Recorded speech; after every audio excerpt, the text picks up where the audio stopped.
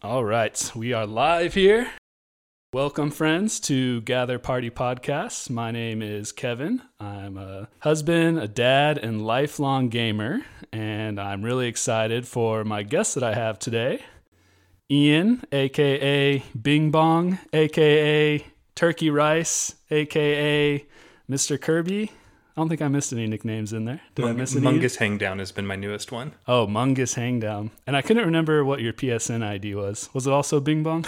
No, that one is Deek Cheese 420, I think. I didn't realize when I made the name. I was just messing around because one of my buddies, I only played it with one buddy, and I was like, I'm just going to make my name Deek Cheese. It's DEEK_cheese. No, I feel like I would have remembered that one. It's a terrible name. It's really bad. That's like one of those first handles you make when you're like in junior high or elementary school, like your first one. I had my brother-in-law. We were over there and he was like putting movies on his Xbox. And so he had an Xbox account that's from high school and it was Blunts for Breakfast. And it was like perfect, like just junior high school name, like for sure. Well, man, I am super excited to have you on, Ian, for a multitude of reasons. One being, I feel like I've seen you recently, but before then it was like a large gap in between the last time I saw you. So it's like, I feel very fortunate that now I get to see you back to back so soon. For sure. And also, because you are the first gaming dad I've had on this podcast, my first friend who has also bore children before that understands what it's like to now be a dad and a gamer. So I'm super excited to talk about that with you. Yeah. But how's it going? How's life been? It's been good. Been some recent life changes for me. I got a new job and that's been pretty impactful in my life. I'm working remote and so I've shifted to a 6 a.m. to 2:30 p.m. schedule. And so it's kind of given me space back in my day. That's been really, really nice. Giving me a little bit more time for video games and a lot less stress. So things have been good. So are you working from home and also watching Finn at the same time? Or is there... We still have daycare. He's been in the routine and I would struggle with him at home. And so we've kept him in the daycare. And for now, it's a godsend. It makes things really nice. He vibes with it. If he didn't, we wouldn't keep him in it, but he loves it. So it's been good. Nice. That's awesome. Yes. Right now, me and Savannah are both still, well, I just started working from home. Yeah. But she's been doing it for a while. So we're both at home and both just taking turns with Sid. It's been a lot trying to balance both work and taking care of him. I'm sure. And I would imagine too, you're in the space where it's like, we can make this work, but he's not fully adjusted to it. Because I feel like that's one of those things that once you really get him on your guys' schedule and get him adjusted to what the expectations are, things will start to get a lot smoother. Yeah, hopefully. We'll see. I feel like hopefully. I feel like I just gotten lucky this week. He happened to nap for like 2 hours yesterday and I just got lucky that he was napping for that long and I got to actually get some work done. Yeah. What does this gaming schedule look like for you now as a dad? Yeah, so with him being at daycare, that does give a little bit of space right at the end of my workday. Sometimes I get 30 minutes to an hour or so then, and I've been able to fill that with some working out and stuff too, which has been great. But then he still has a 7:30 bedtime, which is really nice, and so it's mostly in the evenings, 7:30 to 10 o'clock my own bedtime, and then weekends when he naps. It was pretty solid time still. Definitely a decrease than what you used to play. Yeah, it was when it's a step down. And I think that at this point of life, a lot of people, especially when we started to have kids, were like, oh, are you ready for that step back? Like, you're going to have way more responsibilities and things. And it's like, there was a definite change in the amount of time I'm playing video games. But the thing that's been different for me is it didn't disappear, which I thought it might. But I can see once he's like 3 or 4 and he's staying up till 9 and he requires a little more attention, I think that that's a piece where it's like, I can see then at those times, unless I'm playing a game with him, I'm probably not going to be gaming on my own. Yeah. So yeah, he's up there. He's not 2 yet. Yeah. He's like 1.5 now. A little past. He's closer to 2 now. So he's almost of age. I feel like I started playing video games as young as like 3 years old was probably the first time I started playing. Yeah. Have you guys thought about when you want to introduce video games to him? I was actually thinking about that recently because he's immediately showed interest in our phones because, we're on them. And so he's starting to get the idea that he can move things on the phone. So I was thinking that I should get some games where he can actually just get the interaction down and check it out. Does Mallory play video games? Actually, I would say Finn has enabled her to play more video games than she ever has. During her pregnancy in the late stages, we started co-oping Stardew Valley. Oh, nice. And she has not gotten into games. So the first thing that she really got into for the Switch was Mario Odyssey. And she played and beat it. It hit her right. And then, Stardew Valley we really got into. And then Animal Crossing through COVID happened too. And so she's kind of done that. She most recently was playing some of the Disney Dreamlight Valley. So there's a little bit there, not much. Yeah. But if it can hit her right, she'll stick to it. That's awesome. Yeah. I know I've tried playing some games with Savannah. She's played a Rocket League and Overcooked. And stressful games? I feel like I haven't found the right game to get her hooked. Because, those games, definitely Rocket League, can be very stressful. Yeah. And Overcooked, too. You'd think it's a fun co-op experience, but it's not. I could see how that could break down really fast. Yeah.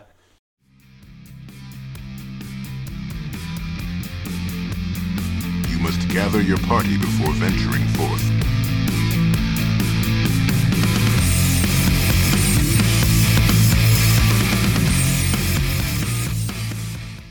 All right, I got a question for you, Ian, that I didn't write in the outline, so it's going to surprise you. But I want to start asking people when they come on the show, what is a favorite video game of all time? Or what is your favorite video game of all time? Yeah. And I'll allow more than one answer, since now it's kind of hard to, with retro games and current games, it's hard to pick just one. My mind's kind of split when it comes to some of those things, or some of retro games versus current games, because when people say that, I think a lot of people throw out a pivotal game that's in gaming history versus something that's current and is actually more amazing than what they were doing back then. So if there's one for me that's maybe a little bit more nostalgic or maybe a little bit more of a turning point, it's The World Ends With You on Nintendo DS. Are you familiar with that one? I have heard of it before, and I think you've told me about it. It does sound familiar. I'm not surprised. It utilized the two screens on the Nintendo DS so well that it was just a really great RPG. And I think it hit me at a good place in my life with a couple of friends that played at the same time. And there's a pretty intricate battle. You battle with pins. And so there's this intricate ability to get pins. And then they have 3 branching paths. You can do that spot pass where you would close your DS while it was on and you'd walk around. And that would get you experience points for your pins. And only if you got certain types of experience would they level into different trees. And so there was a really cool sense of back then it was you could check game facts, but it's not as easy. And so you're still chatting with buddies look, I got this pin. And it was game facts. That's a blast from the past. Right? Yeah. So that's been I think a big piece there. And then if I would say something that's more modern, it's probably a toss-up between... No, it's not a toss-up. It's Slay the Spire. Slay the Spire. Oh, yeah. Interesting choice. Not what I would have guessed. I settled into card games in a way that, I don't know, that game, it hits so many things so right. And it did them well. And everything has been copying it since. So I think that game stands out. Hades would be the other one I'd put up there. I really like all of Supergiant Games. Hades is, I think, fantastically done and a really unique experience. Nice. Yeah, that's one I want to check out because I've seen some gameplay of Hades too, because that's coming out pretty soon. And everyone talks about it being a really good game. You should go through Hades 1 before. It's the way that they manage you've played some roguelites with Binding of Isaac and whatnot. Yeah. The way that they manage the meta progression and the way that the game acknowledges your progress through the game, there's several characters to talk to, probably around 20, and they're voice acted well, and every single time you talk to them, they have novel voice lines, and they're responding to how far you're getting in the game, things that are happening, just basic storyline progression, character lore. Everything is you die and you get excited because you get to go back to the hub world, talk to everybody, and get ready for your next run because there's just so much to do in between. They made this perfect balance where as soon as you die, you're not, I lost that run. It's great, I get to go do stuff in the overworld again, and then I'll do another run. It's amazing. Most of the time, roguelikes, dying is the worst part. I get so heated when I die, especially in games like Binding of Isaac, and Bastion was another one that I was really into. Yeah, you get 30 minutes into one of those, and then you die, and it's just oh, damn. Yeah. And I got one more question for you, something else that I just thought of that I wanted to ask you about when I mentioned your name, Turkey Rice. You did a little bit of content creation too back in the day. Oh no! You did a Let's Play of Ogre Battle. Yeah. And, I've watched most of them. Have you really? Yeah. Oh God, you suffered through them? Yeah. When you first did it, I remember watching most of them Wow. when they came out. I appreciate that. And what was the Let's Play experience like? Yeah. Was it what you thought it was going to be? It wasn't. And I still enjoyed it. And I'm glad I did it. I'm kind of glad that it's sitting at something like 20 views on each video in just the abyss of YouTube. I made the terrible decision to read the text in the game. I realized from that experience, I'm really bad at reading out loud. I thought that was something that I didn't like reading out loud in school. And then I realized that it's because I'm just ass at it. It's really the thing. Yeah. And so one of the other things is the way that the game presents text. It has a very small text box, so you get sentences cut off that made it really hard to inflect the sentences correctly. So I'd catch myself when I was speaking giving a wrong inflection because the sentence would keep going, or I thought the sentence was cut off and I would end the sentence and then I'd have to add a couple more words, and it felt super choppy and terrible to read. So I learned a little about myself. I enjoyed the process, and I ended up switching computers, and that was one of the big kind of stopping points for me.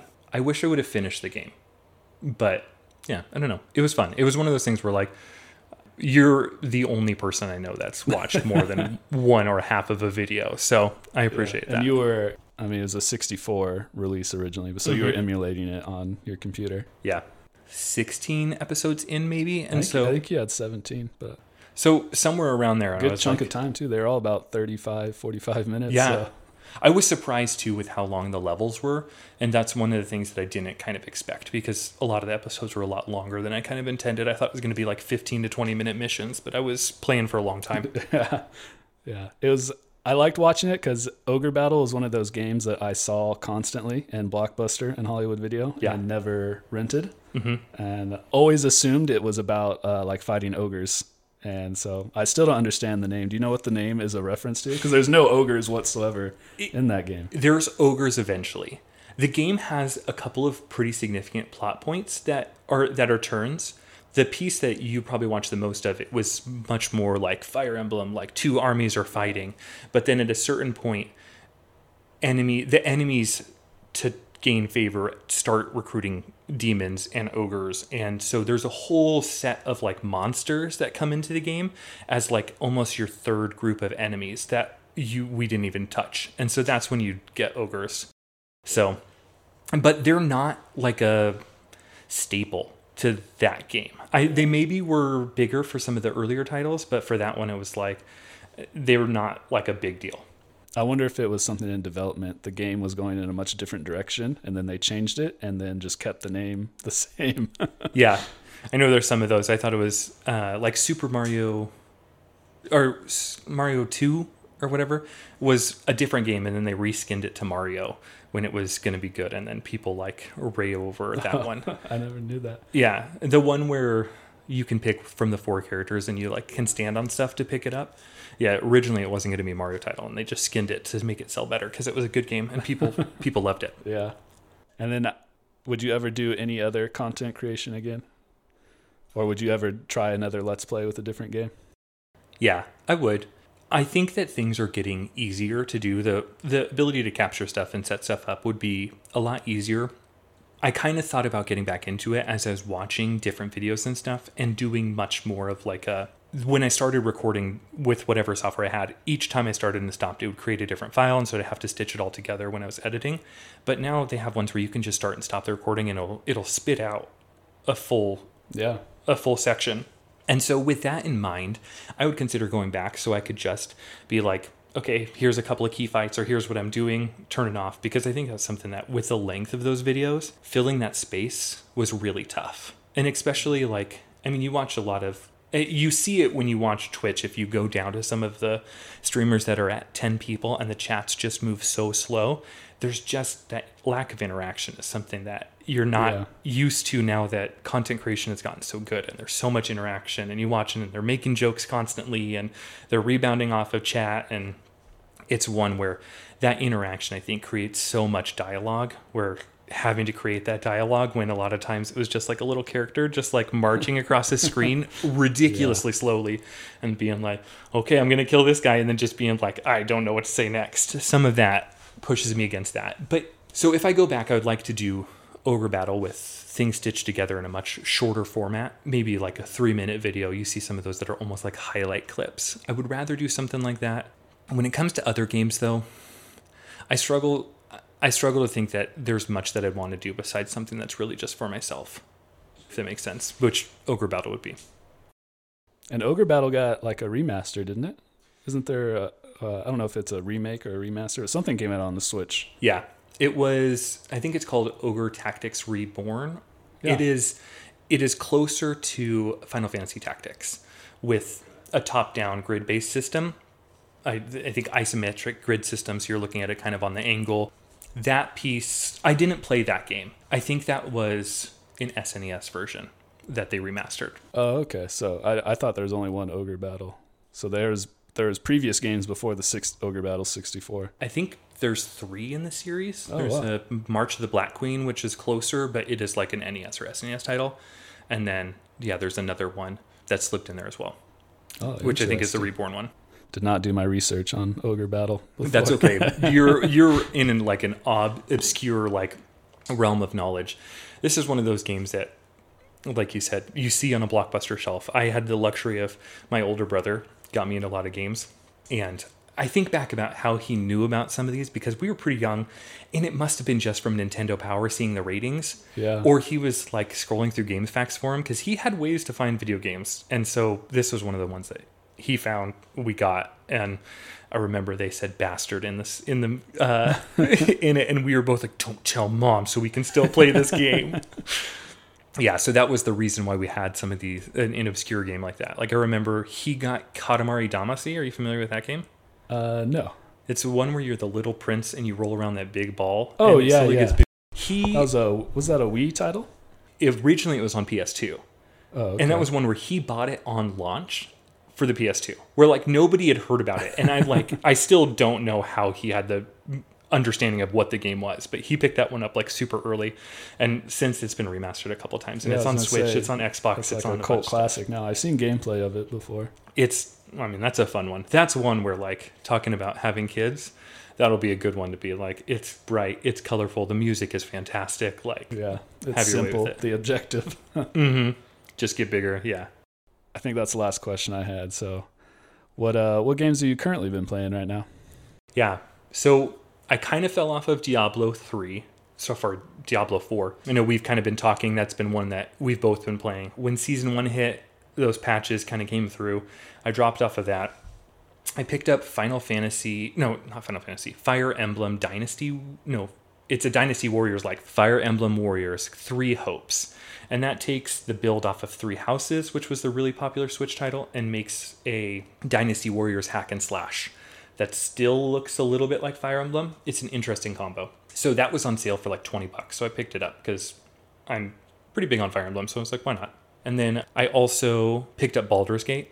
A couple of my other buddies were playing it, and I was like, I don't know if I want to get into it. And then once I watched some of it, it's too cool. I picked it up and I've been loving it. So it's really been bouncing back and forth between those two right now. Nice. So yeah, Baldur's Gate really. I had known about its release. I'd watched some gameplay reveals of it and stuff because I played the older Baldur's Gate 1 and 2. Okay. My brother was really into those. But I thought, Baldur's Gate 3, like, it's going to be cool, but I felt like it was a pretty niche kind of audience still, like that computer RPG genre. Mm-hmm. Did not think it was going to blow up the way that it has. Yeah. And it has really reached, like, a pretty wide audience now. It's now it's like a Game of the Year contender, and Yeah. Everyone's playing it that can play it right now. Sadly, I haven't yet because I play on a Series X, so I think I'm going to be waiting for a little bit longer. Okay. But what about... What build are you going with? What's your character? So my main character is a barbarian, and I was just running that. And so I have a barbarian, a cleric, a fighter that I want to exchange probably for a druid, and then a bard. So I've been running with that. I played a little bit of D&D and I kind of had a warlock. And so I might try to rebuild them as a specific character and then run with them. So we'll see. And have you liked, so I've watched a lot of gameplay of it. People who weren't into turn-based RPGs were turned off by the combat, but they liked the story enough and the gameplay loop to keep playing it. Have you liked the combat in the game?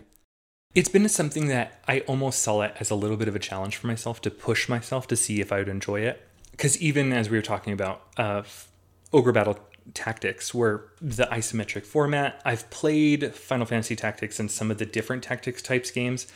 It's not super inviting for me. Like XCOM, I never jumped into because the battle style just didn't look like it was up my alley.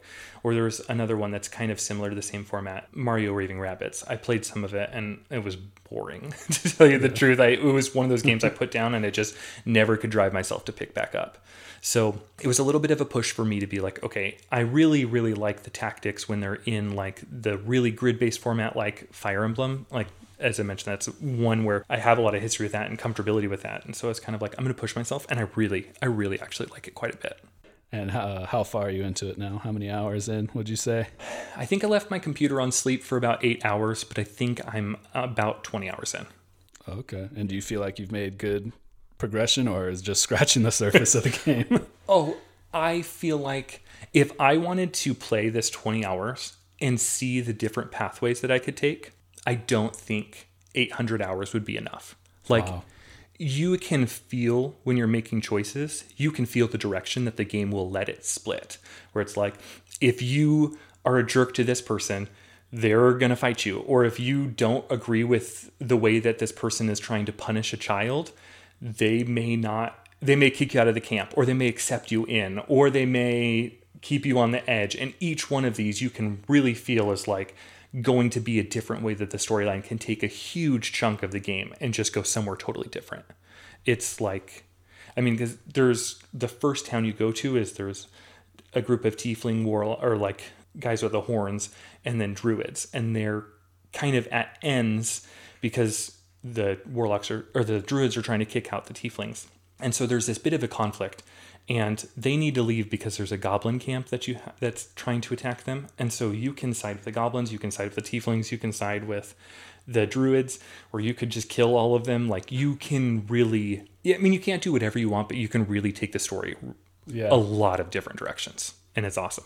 Yeah. It's so well done. Yeah, that sounds awesome. It's definitely, I'm going to play it someday. Yeah. I don't have a PC that can run it though, so I have to wait for them to finally come to Series X, which I know it is one day. Yeah. It's not like they're not trying to release it on there, so I just have to be patient, which that's okay with me because I don't have enough time to get through the games I currently own. Mm-hmm. Yeah, but nice. Really shocked by the popularity Baldur's Gate 3 has gotten. I anticipated it being an awesome game, but didn't think it would branch out and reach as many people as it has. I think if the core of the game wasn't based around D&D, I don't think it would have that same appeal. I think that with like Critical Role getting so big and some of the other D&D podcasts getting such a platform and such a fellowship or viewership or whatever you call it. Yeah. I think that this is a really great gateway into D&D for a lot of people because you can get a D&D experience and you don't have to do any of the hard work. Yeah, that's true. And also I feel like in TV shows, I mean, Stranger Things comes to mind. Definitely put D&D at least on the radar for a lot of people after seeing them play that it's a good point. Show. And if you want to dip your toes, like, this is a great chance to, like, you see some of the dice rolls, you use the same stat modifiers and things like that. Yeah. And when I was a kid, like, you would have to go to like kind of small privately owned like kind of game stores or board game shops to get D&D, but now it's like on Target's game aisle and stuff. Yeah, for sure. Yeah, you go to you can stuff like that. Yeah, just pull the player's manual right off the wall. Yeah. And I've been playing Dead by Daylight. You put that on the list and I was kind of surprised by it. Yeah. What kind of was the resurgence for Dead by Daylight? So it came back on my radar when I read a story that a movie was announced for it. Oh, I didn't hear that. Yeah, by Blumhouse Productions. Okay. So me and my friend Jordan, who was on episode 2, we talked about what we think they're going to do because he was an avid Dead by Daylight player. Okay. So he knew a lot about it. So that's why we talked about it. And he was able to give his insight on the game and what he thinks the movie will be like.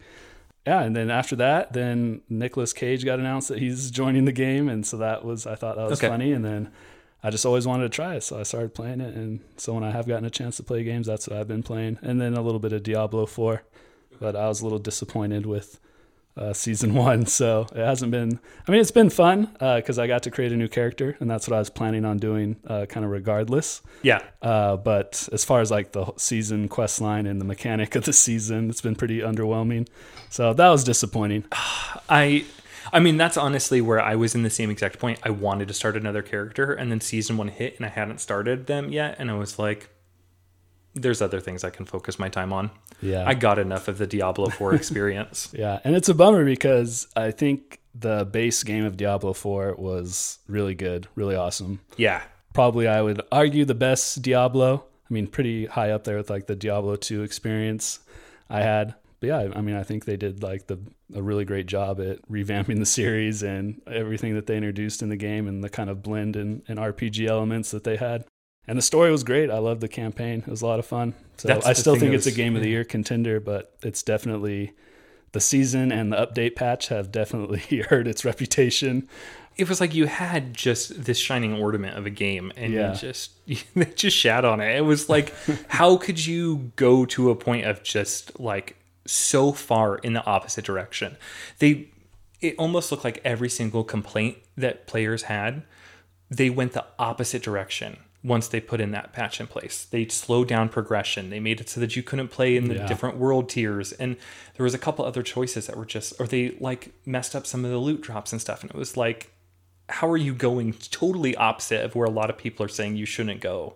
Yeah, it's very interesting. And they've just had weird promotional stuff. They like recently had some developers come on and play through a dungeon and talk about it. And the developers didn't seem like they knew what they were doing. Oh, so they just had like, some real big flops in like their promotional advertisement for the game too.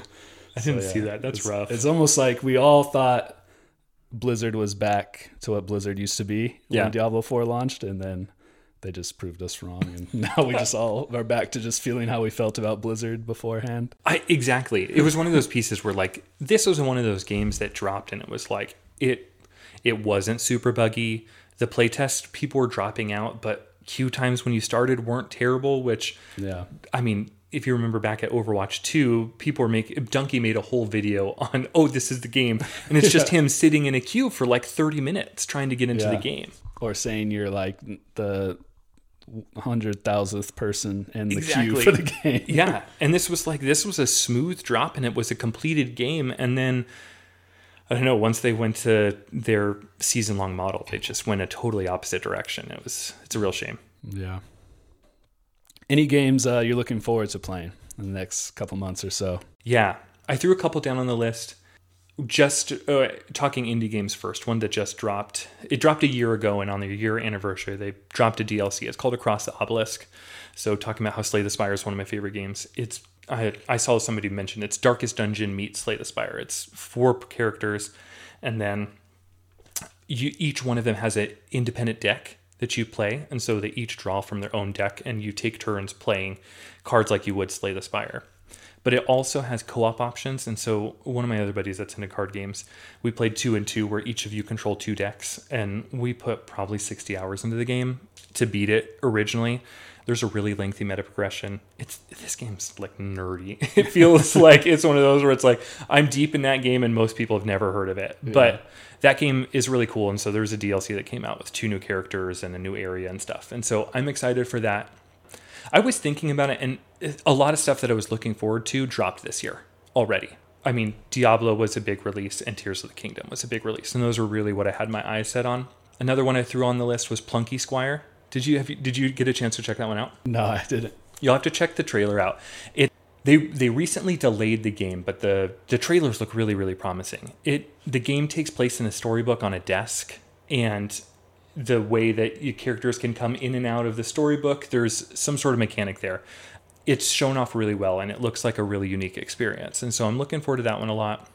I'm excited for both of your titles, but tell me, what are you excited for? Armored Core 6 has been what I've been following since it got announced at the Game Awards last year. The last Armored Core game I played was Armored Core 3 on the PS2. Yeah. I liked it a lot. I played a ton of it as a kid. It was really fun. I didn't get into the PS3 version that they made. They made a few more. Yeah. But it's made from Software, I'm a big fan of Dark Souls. I know you played several Dark Souls games.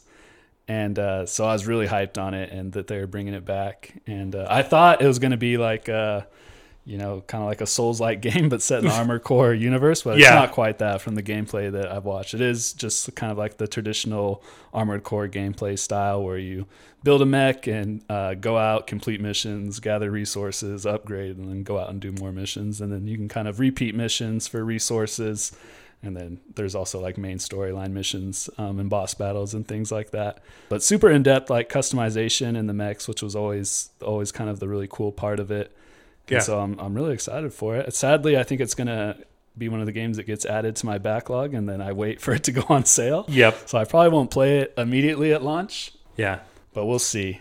I'll try to squeeze it in. It'll be hard to squeeze in before Starfield, though, because that game has been one that I've been waiting for the last 10 years. So pretty excited for it. I did a Game of the Year prediction in episode 2 as well, and Starfield was my pick for Game of the Year. So I'm pretty hyped for it, and definitely a big Bethesda fanboy, so I think I have some bias towards it. But Bethesda also has a track record to their starts Game of the Year. So. Yeah, their starts of games. I mean, I was trying to think back, or I watched somebody talking about it, and they mentioned Fallout 76 and how much of just a dumpster fire that one was, and they haven't done the best with those. So hopefully, it's a smooth launch. Yeah, and I bought Fallout 76 at launch. I was really excited for that one too. Only played maybe 10, 15 hours of it. It's made a little bit of a comeback since then. I've heard good things about it at this point. I've heard they've done a lot. Yeah, I booted it up again maybe like 3 years ago. Okay. And they definitely changed a lot as far as like the story, and it's more of a Fallout experience now, more NPCs and conversations and choices to be had and things like that.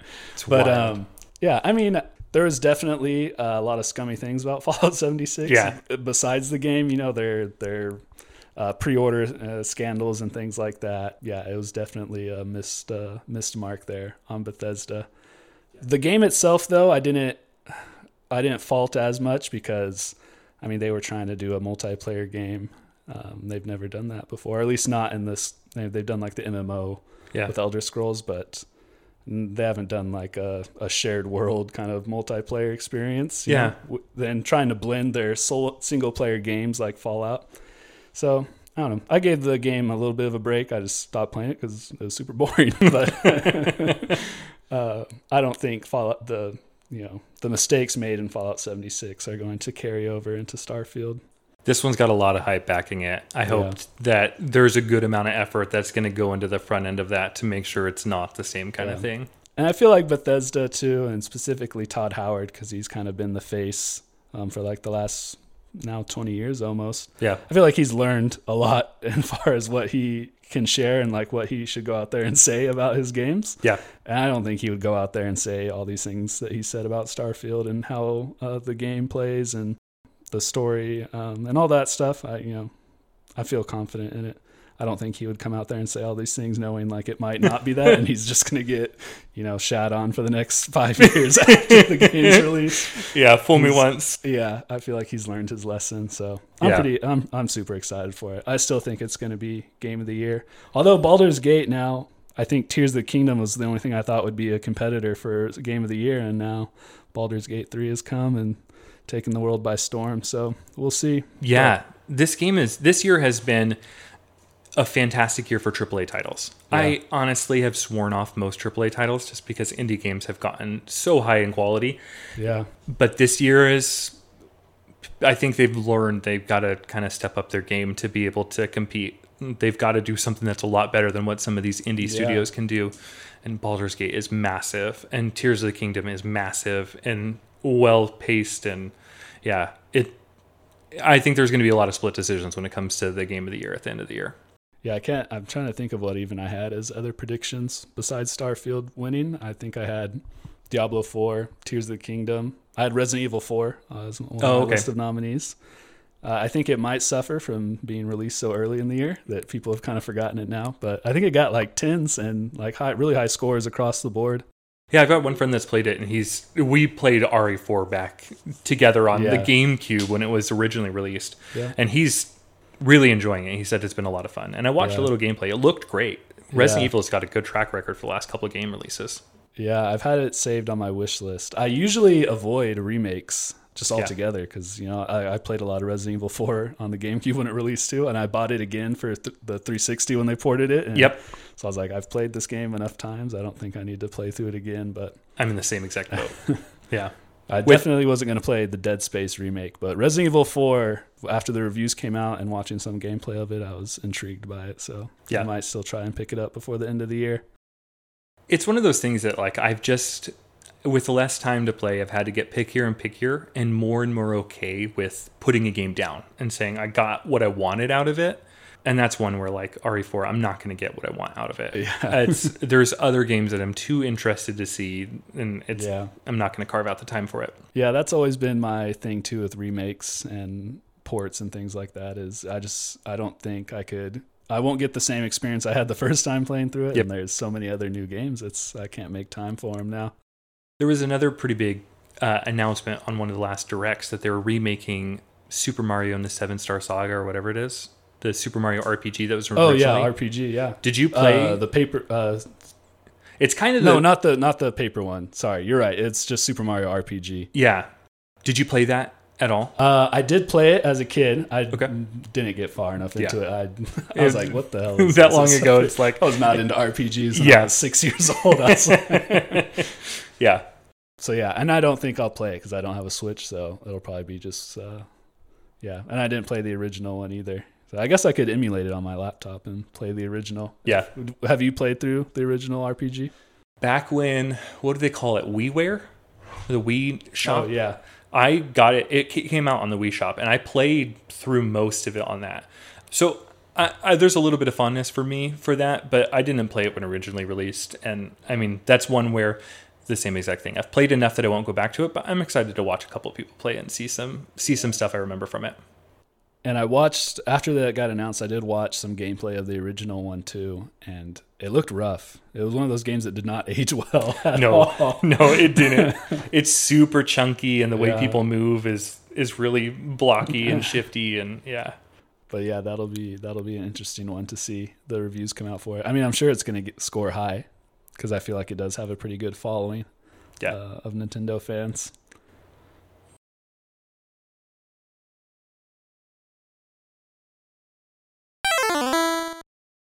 All right, Ian, let's get into some news stories now. And, I brought you on as my expert Nintendo friend. So I thought we'd talk about some Nintendo news because there's been a lot of it, a ton of directs this year by Nintendo.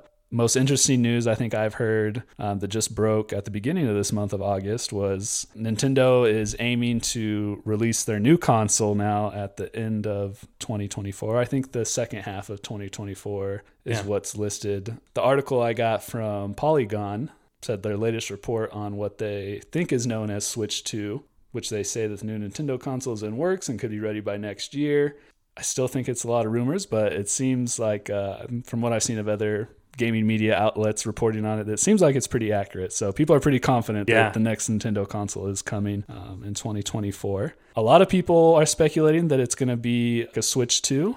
Mm-hmm. But when I read this article, I can't picture Nintendo releasing a Switch 2 just because that's not been their MO at all with console releases. Yeah. And I was wondering if you had any predictions or thoughts on what you think Nintendo is going to do with their next console. Do you think they're going to continue what they've built on in the Switch, or are they going to try and innovate and come out with something completely different than the Switch? It's a really good question because it's one of those pieces where with the Switch doing so well, it feels like they do a great job of coming up with something totally different. Like the Nintendo DS was just such a weird idea that ended up working really well. Yeah. The Wii was a weird idea that ended up working well. And the Switch was, I remember the first time the Switch came out, it was a weird idea.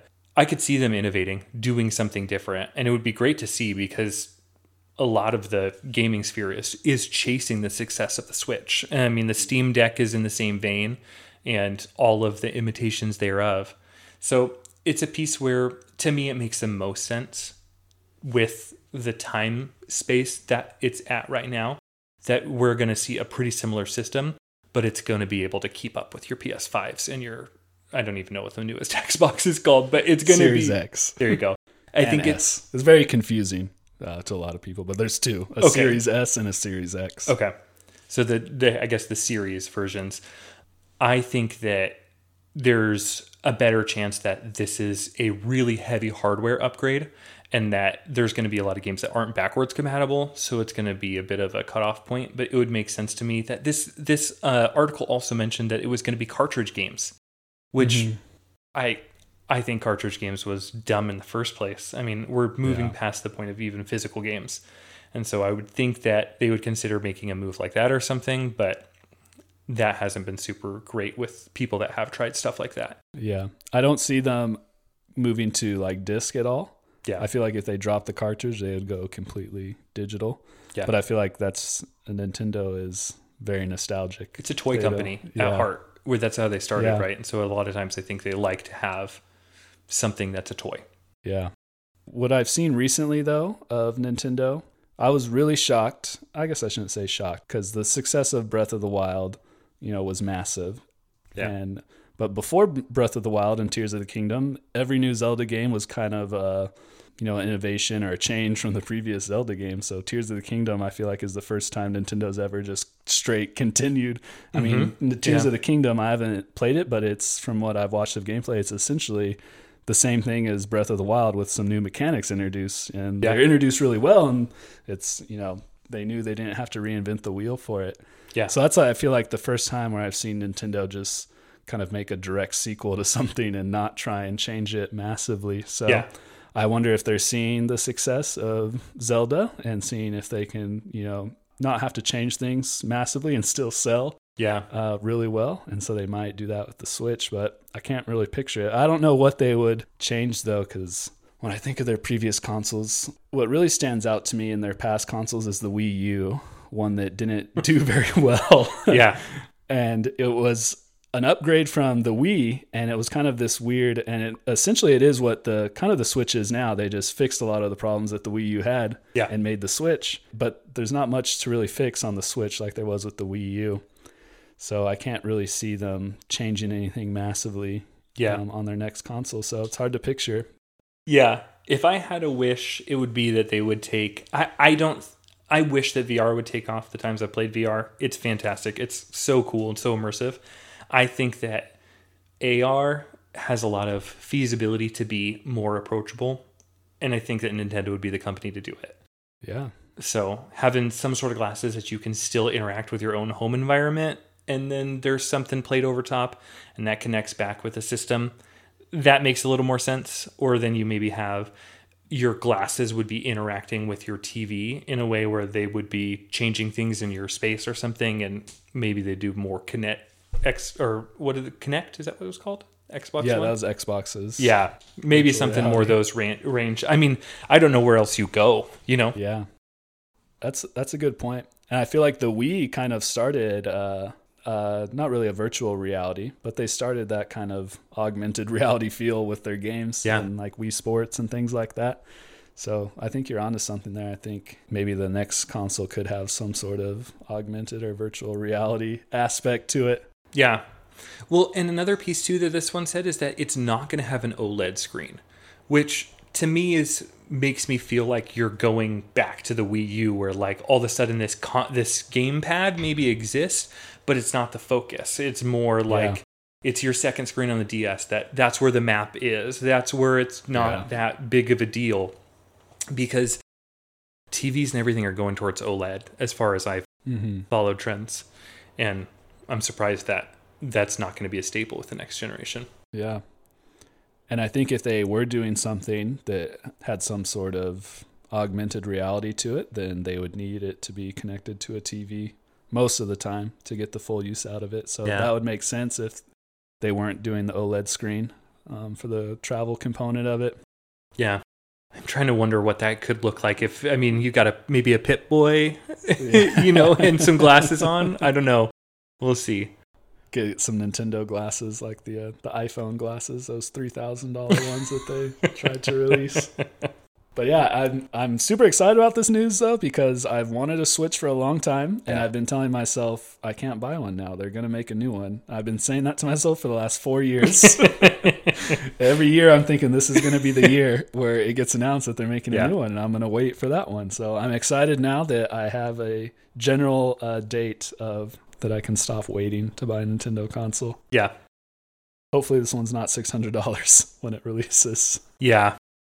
I know the Switch was a big bite for me, and it was one where I was like, I'm not sure if this was going to be worth it. I like waited outside of a Best Buy for like 30 minutes to get it because I got it pretty early on, and I was like sitting there. I remember standing there going, I don't think this is going to be worth it, but I did it anyways, and it was one where like I've really, really enjoyed the system. So I'm really excited to see what they do with the next one. I hope it's as successful as this one is, because Nintendo makes fun games. That's just the soul of it. So yeah, and I think that's the only complaint that any of their mainline titles have had, is just not being as optimized as the current gen of consoles and PC. So yeah, that'll be cool to see now. Well, and then another consideration too is you're considering not buying a Switch for yourself, but you're going to be buying a Switch 2 for Sid. That's true. And I mean, you can justify that to whoever you want to, but I mean, that's one where if you don't buy it on launch, someday you're going to buy it for him. Yeah. Christmas 2024. Yep. There you go. Yeah, that's true. Kind of goes in line with the next story that I had picked out, because it was about Super Smash Bros. And it was the creator of Super Smash Bros. Recently did an interview.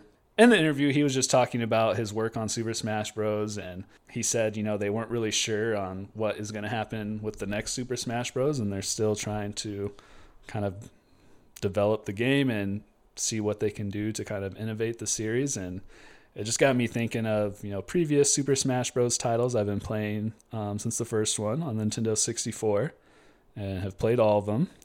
And it really seems like both Super Smash Bros. And like Mario Kart as well have gone into almost like a live service feel, because they've been updating it so much, adding characters constantly. And that's the first time, Nintendo's done that. And that's more so because that's just kind of what games have turned into now. Yeah. The previous titles didn't have to worry about that. But it's hard to picture where Super Smash Bros. Would go from here, how it could change, because I just feel like I don't want to say peaked as in it could not get any better, but it's hard to picture what the next Super Smash Bros. Game could be like. They would set it apart from Ultimate. Yeah. And it seems like even the creators of Super Smash Bros. Are also sitting there thinking that. So do you have any opinions on what do you think Super Smash Bros. Could do in a next title that would make it innovating or different from Super Smash Bros. Ultimate? I remember hearing some stories about the creator of Smash Bros. Saying like, this is the last one he wants to do. He wants to step away from it. And doing this idea of throwing everything at it, they did it so well. Yeah. So it's one of those things where like he even mentions in the article that the next game they don't expect there to be as many characters. To me, you're gonna lose out on a lot of people's expectations if you just were like, let's refine the roster and drop it down to 36 characters and then go from there, something closer to what like Brawl was, or Smash 7, is that what it was called? But to me, they've got to go a different direction. They've got to breathe a lot of life into Smash Bros. If they're going to keep going. So I think that Nintendo could also, so the Smash, I followed some of the Smash competitive scene, and then they really got wrapped up in a lot of like Me Too movement, with a lot of stuff where a bunch of these content creators that were really driving the field got pushed out of the scene because there's a lot of allegations that came out that were like, oh, that's not cool at all. And like there was a couple that were like really high up players, like the number 1 ranked player, like there was stuff that came out. And so a bunch of these people disappeared off the scene, as far as I know.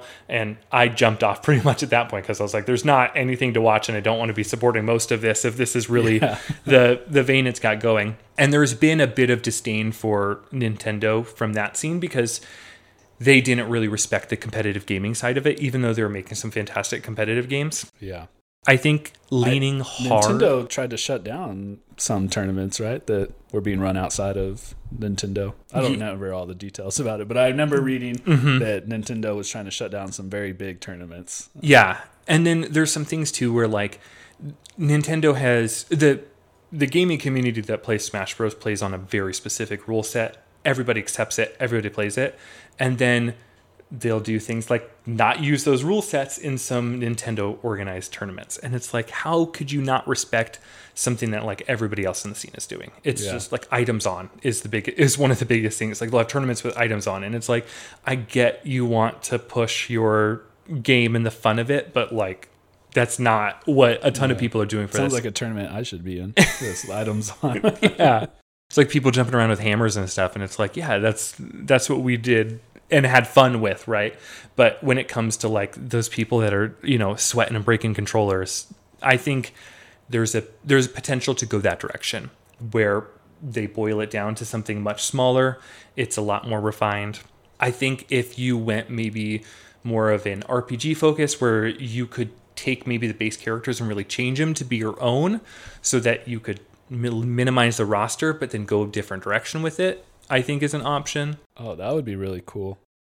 I remember when I first played Super Smash Bros. Brawl being so blown away by that adventure mode that it had and thinking that was like the coolest thing ever. And that would be really interesting to add in some sort of RPG element to the characters and be able to choose maybe some skills that the characters get.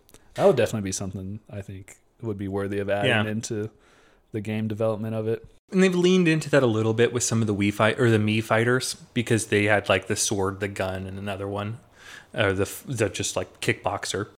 Those had some of that, a little bit of customization. I think if you went really far with that and made it maybe go a little bit more build up, or gosh, you could throw a gacha system in there and really see what you can milk people for.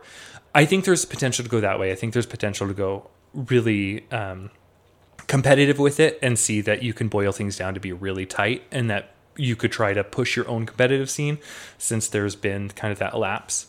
I think that the idea of live service is another good idea where you just turn it into a live service game where you go back down to the original 8 roster and then you build up to a different direction. Start charging people for the characters. Yeah. Yeah. I don't know. I feel like it's reached a point in the series where the next one is just going to probably just be called Super Smash Bros. Like I feel like they're hitting that point where you make so many games, you have to restart the cycle now. Yeah. And I don't know, they just port the 64 one into the next Nintendo console. Maybe they'll just remaster Smash 64. I'm for that. And make it super confusing by just calling it Super Smash Bros. Come on. Do you think Super Smash Bros. Would be a launch title for the next Nintendo console? No. Metroid Prime 4, it will be the launch title, I think. Oh, okay. Because Metroid Prime 4, they teased a lot on the Switch, and then they came out and were like, we scrapped it. It wasn't good. We scrapped the entire game. We've got a different direction we're going with it. We're delaying it. And there's been no news on it since. After they did that, then they released Metroid Dread in between. And so you've kind of got your side-scroller Metroids that have been running, and you've got your Metroid Primes back to the GameCube ones. Which one was just remastered for Switch? They remastered Metroid Prime 1 and Metroid Prime 2 Echoes together. I don't think they remastered Metroid Prime 3. So you've got the Prime series, which is the first-person shooters, then you've got the side-scrollers. That they did a couple of really high-quality remasters. I never played those ones, but I've heard great things about them. I think that game, there's still teasers floating around, or there's still people that are kind of buzzing about it. It would make a lot of sense for them to drop the Switch 2 with that title. Yeah, I thought Metroid Prime, I didn't think it would be 4 would be the launch title, but with the remakes that they just had of Metroid Prime, I know that they're ramping up for some sort of release in the future. That's usually why they're starting to remake things. Yeah, it makes sense. Build that hype. I think if they wait until 2024, early 2024, they drop Metroid Prime 3 remastered as this standalone game, and then once the Switch 2 comes around, I think it would be ripe for Metroid Prime 4 to be the launch title. That's what I hope. So we'll see.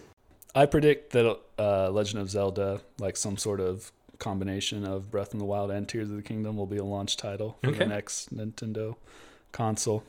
I mean, people will pay again to buy an upgraded version of Tears of the Kingdom. They could even release just Tears of the Kingdom as a launch title, and I think it would sell really well. Well, I mean, if they remaster Tears of the Kingdom and they're just like, this is a higher end system that has the processing power to just like make the game like super beautiful, or the physics engine like super crazy, and then rebuild the game from there, or just have like a slight alteration where you could add a couple of powers and then everything could change. It could be an interesting thought. Yeah.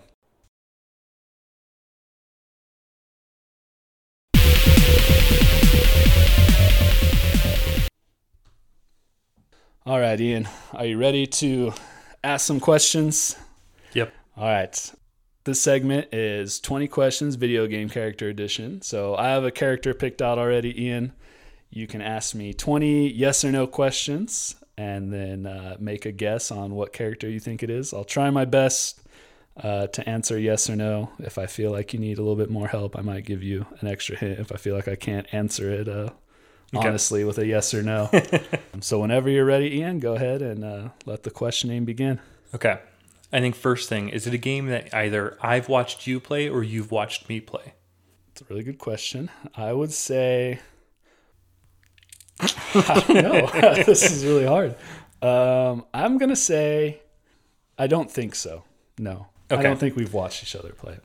That cuts out a good portion, because at least like Binding of Isaac, Hearthstone cuts out a bunch.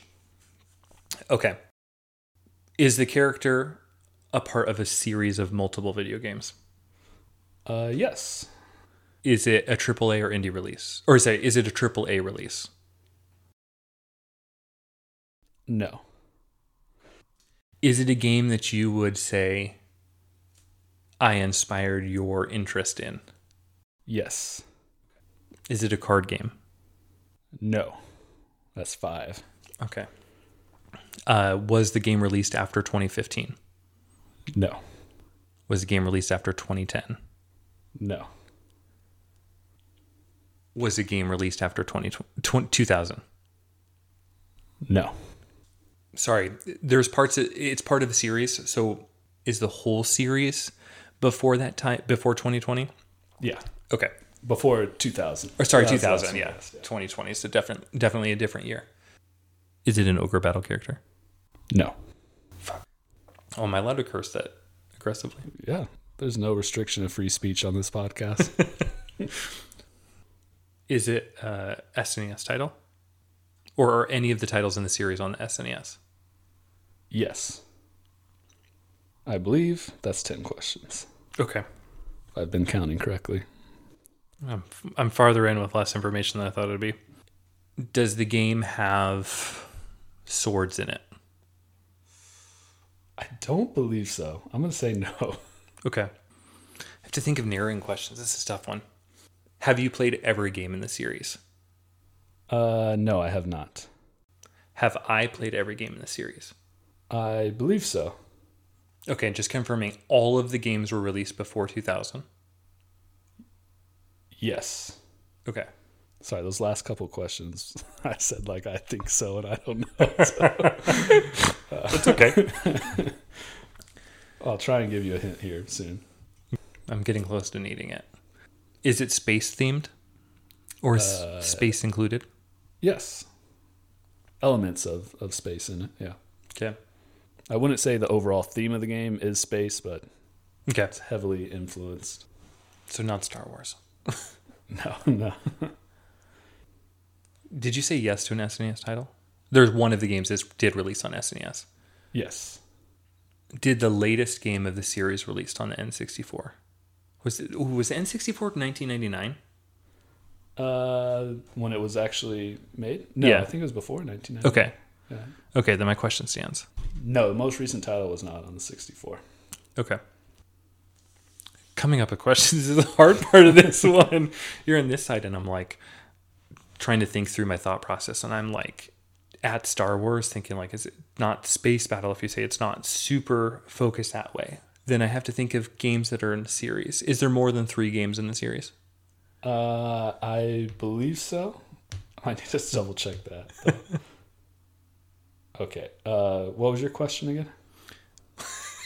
Forgot my question already. Was it there was more than 2 in the series? Was there more than 3 in the series? Okay, not more than 3. No. And I do have a correction. The third one did come out after 2000. Okay. I did not know the release date for it, so It also kind of tells me there maybe was just 3. Is the studio that produced the game still producing games? That depends. The developers? Yeah. I don't think so. Not in Okay. the names that they first developed the game. They might be in some other company now. Yeah. I think we're at 16 questions. Oh, I haven't no. been keeping super great track, but I think you're on question 17. So about 4 more questions and a guess is all you got left here. Okay. Okay, but it was not a 64 game? It's Or there was not a 60... Did I ask if there was a 64 game in the series? Or did I ask if the last game was released on 64? Because that's kind of a dumb question that should have been more broad. it was none of the games in the series were released on the Nintendo 64. That's helpful. But the third release was after 2000. Okay. So is PlayStation releases? I'll take that as a question. Is it a PlayStation release? Yeah. No. So that leaves Sega and like a little bit of Xbox, right? Or Well, PC. you just said it. You just said it wasn't released on PlayStation. No, but you didn't ask any other I know. consoles. I don't want to go. I don't want to go ask every single console. I don't think that's super open. I mean, what the hell was on Dreamcast? You've got what's that dance one? The Space Station 5? Is that what that was called? Do you remember seeing that game? That's a game I remember watching on like G4 TV. People talking about like Space Station 5 or some dancing game on the Dreamcast. I'm not going to guess a Dreamcast game because I don't think you would have dug into Dreamcast. Did you own a Dreamcast? No, I own a Dreamcast now. Oh, nice. Yeah, I had a stretch of antique video game collecting, or whatever you call that. I used to have a Dreamcast. What games do you have on it? I have like 2 or 3 games. I think I have a Sonic game and like 2 or 3 other like mediocre titles that you don't even know. I guess I've just picked it up at a flea market and cleaned it and made sure it works nice. with the cords, and it did. Greg actually also had a Dreamcast, and it was jailbroken. Okay. And so he had just a bunch of like burned games that we would play on it. And he had the gun attachments for it. We used to play House of the Dead Nice. 2 on the Dreamcast. That was a lot of fun. One of my childhood friends had PlayStation 1 games that had been jailbroken like that. So he had a bunch of just black on black CDs that he would just like put in there, and we just figure out which game it was. Yeah. Twisted Metal and a whole bunch of stuff. Okay, I'm stuck on the space theme because I'm trying to think of games that were in that era that were on space. And it's not going to be something like Star Fox. I'm thinking 3 titles influenced by space. No swords. Is there magic included in the games? I believe so. Okay. Yeah, I would say, I mean, what kind of magic are we talking here? I think any sort of magic system. Okay. Like, can you use magic? Yeah, I'll say you can. You definitely use elements. Okay. So I'll count that as magic. Okay. All right, we're at, that's 19. So we're at one more question and a guess here. Do I get a hint at this point? Because I feel far off. Let's see. After the 20th question, or do you want the hint first before you ask? Yeah, a hint before one more question. Hint. How about publisher? Would that be a good hint? Yeah, let's go for that. Publisher is Nintendo. Okay. Okay. Is it the main character of the series? Yes. It's Fox McCloud. It is not Fox McCloud. Oh, no. It was Ness from Earthbound. Damn. Oh, I should have gotten there. And I don't think you've ever watched me play it, but you definitely inspired me to play it. I should have gone back to that because that makes sense. Did you go back and play all the way through Earthbound? I don't think I finished it. I But a good remember chunk of it. emulating it and played a significant amount of it in college. I didn't finish it, though. Surprisingly good game. It's one of those that, like, when you say some games don't hold up, that game holds up really, really well. Yeah. Visually, it still holds up really well. The combat is a little interesting because it's, you're just like looking at a picture of the enemy and clicking things. But yeah, it was a lot of fun. It's also quirky and funny. And like, it still is quirky and funny. Yeah. I didn't know the exact release dates of the other titles. The Mother titles. Yeah. So that threw me off. And then I looked it up really quick, and Mother 3 came out after 2000. It was like 2006. And that was a Game Boy release? Yeah. Okay. Yeah, I think Mother 1 and 2 or Earthbound were Super Nintendo, and then Mother 3 came out on the Game Boy Advance. And yeah, Earthbound was 1994 release. Okay. I think the first one. I don't remember what Mother 2 was. Oh, Star Fox was on the 64. Oh, fuck me. Yeah, that's Star where, Fox was on the 64. That's where I was like stuck in space. And you gave a good hint that it was space themed because there's a good amount with the Starmen and stuff going on. That was a good one. I should have figured it out. Well, Ian, thank you for coming on. Yeah, thank you for having me. I appreciate you. I'm glad to finally got a fellow gaming dad on here. Heck yeah. Any shout outs or anything you want to say here before we wrap up? If I'm going to shout anybody out, shout out to Aaron. He's been one of my like main gaming buddies as I talk about people. Most of the time, Aaron's there. Nice. Aaron. Yeah. No, nice. Well, this is a different Aaron. That Aaron too. Aaron. All right. That Aaron too. Shout out to all Aarons. He's going to be a gaming dad too now. And then a shout out to Steven, because I've been playing some games with him as well. But he got me into Hearthstone, which ended up giving me some fantastic experiences to the start of video games with you, with Hearthstone, and the group of friends that we have now, because we got so many people into Hearthstone for that like year or so, and it was a blast. Yeah, I just went to visit our friend Kyle Medell, and he's playing Hearthstone again. He's back in it? That's awesome. That's good. I don't know if I will get into it. I've been playing a lot of Marvel Snap, so... But I do miss the... it's funny, I never thought of Hearthstone as a complex card game. Yeah. But now playing Marvel Snap and how kind of like simple it is, I do miss some of the complexities that Hearthstone had. Yeah. Hey, check out Battlegrounds. If you're trying not to get too deep in, those auto battlers are a great place to start. Thank you for listening to this month's episode. As always, you can find my contact info and links to articles that we discuss down below in the show notes. Please feel free to contact me if you have any suggestions or feedback for the show, game recommendations, interesting news topics that you want to hear discussed, and any video game character suggestions are always appreciated. I hope you pop by for next month's episode, and remember, it's only screen peeking if you get caught. Stay frosty and happy gaming.